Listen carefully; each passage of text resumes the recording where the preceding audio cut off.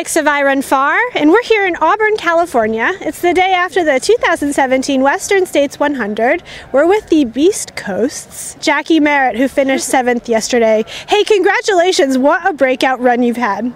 Yeah, thank you. I never thought I would get an I Run Far interview, so this is really special. I actually felt pretty certain you were going to finish in the top 10 yesterday. Your performances on the East Coast over the years, and especially your performances in the last half a year or so, have just been at the top of the bar over there on the East Coast. Did you have confidence coming over here? I mean, you guys saw the field. It was totally stacked. I mean, there were probably a list of 20 women that had a real shot at getting in top 10. So I knew that I had to run a really careful race and really smart race if I wanted a chance to get in there. But I knew there was going to be mistakes. I knew with the temperatures and the snow up in high country and everything, there was going to be some carnage out there. So I just tried to be really patient. Is it, I mean, in most of the races you run, you are at the front, sometimes, I mean, of the women and sometimes of the men too. Yeah. Was it difficult being patient and letting like a lot of women go in the early miles? Yeah, so I haven't run a race this competitive before. Out west, it's Western States. So I knew from looking at like Maggie Guterl and Bethany Patterson's like standings last year at Robinson Flat, like they were like in 20 some odd place, and so I knew I was like this is going to be totally fine if I'm back here and the race hasn't started yet. So I was actually totally fine with it. But I think it was because I kind of told myself like this is where I'm going to be coming in, and I made some major adjustments to my time goals with like all the elements out there today. So yeah.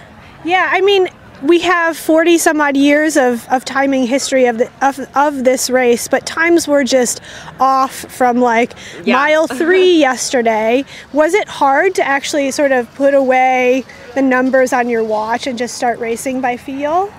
Well, when I got to mile 16 up at high country, like, and I felt like I was running, I wasn't running super, super easy, but I felt like I was running with a right at the effort I wanted to be, and I was half an hour off my time goal, at a conservative time goal, just because all the flats up on in the high country in the first section were just either totally covered in like this icy slushy snow that was out of camber, so you're just sliding and you couldn't really run or run very well at all, and then you'd be falling through the sections that were like punched out underneath, and there was just like ankle sucking, like grimy muck that like I had to stop in like creeks and like dump it, like do a complete shoe rinse and so I was just, there's 2 minutes there and yeah, exactly. So I knew, I was like, yeah, I'm just throwing away this pacing chart altogether, and I just need to like go with it today. But yeah, it was kind of hard in the middle for me because there was a good like 9 to 10 hours that I didn't see another woman. I was just running in like I think 16th place for forever. and my crew kept telling me, oh, there's carnage up there, everyone's dying, and I was like, well, I feel pretty good.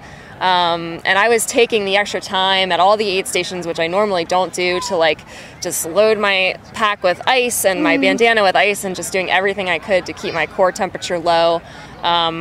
And I really think that paid off for me, because I never really felt like it was unbearably hot because I was doing all those things. But it was really tough not seeing another woman for that long. And until I got to Forest Hill and took off down the hill, I started picking people off like Yeah, I was going to say, when the women started coming back to you, they were coming back to you in droves. Like, you they picked were all off kind of bunched together, going between the Forest Hill and the river.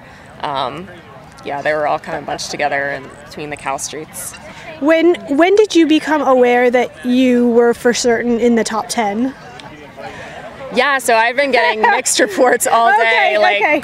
I think one point in the middle, someone told me I was told I was in 16th, and I was told I was in 11th after I didn't pass anyone, and then I was told I was in 13th, and I had no idea. But one of the aid stations told me I was in 13th, and then I passed Yo Wang, then I passed Megan Arbogast, then I passed Stephanie, then I passed Casey, and I was like, all right, I am definitely in top 10. I am at least 10th place right now. So then I knew I was in top 10, and then I got down to the river and I passed like, I think 3 or 4 more women, and AJW told me I was in 8th. He was down there, so I was fairly certain he had it right at the river. As close as AJW gets with details, right? Yeah. He's more of a big picture kind of guy, right?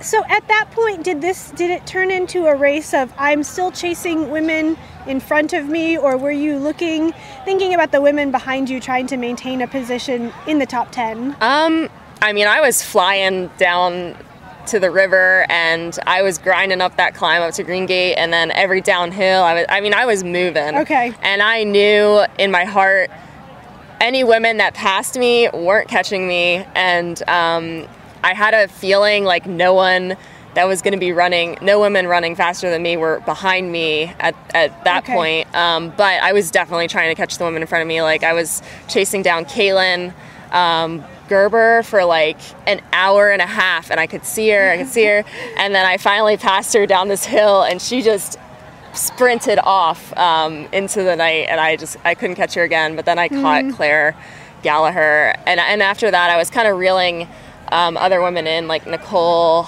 and the 5th place woman, but I just couldn't quite close the gap. I think Nicole had me by like 6.5 minutes or something in the track. So we had people at 3 places on the course between mile 94 and the finish, and it was actually incredible and incredibly excruciating, because the dynamic of the women in your part of the race was just so back and forth. Was it excruciating to be a part of too?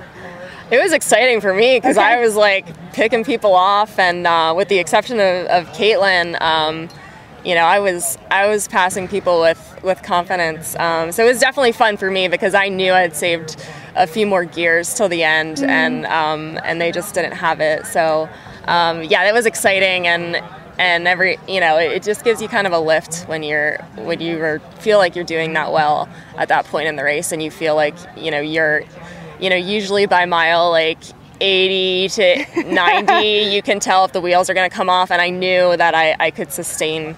The wheels were staying on today. Yeah, they were staying on. I was gutting this thing out, and no one was passing me back. So it was exciting. It was a good race. I liked it. So the awards ceremony is about to start. You're about to collect your beloved silver buckle, but you are also about to collect your beloved F7 official position. So my last question for you, earning F7, does this mean that this is the beginning of a relationship with a race like this? I haven't gotten to think about it. Don't ask me today. Just for the viewers at home, I just want you to know that AJW is leaping around in the background right now. Yeah, let's not ask AJW. AJW wants Jackie to race Western States again. Yeah, but no, I would really love to come back here, because I think with a little more knowledge of the course and of course seeing the course in different conditions would be a totally different experience. So yeah, I would like to come back someday. Not sure about next year or not. We'll see. Not sure about next year or not. It is the day after States. We got to give the woman a little bit of time to think. Well, congratulations to you on your F7 performance at the 2017 Western States 100. Thank you so much. Yeah, Beast Coast.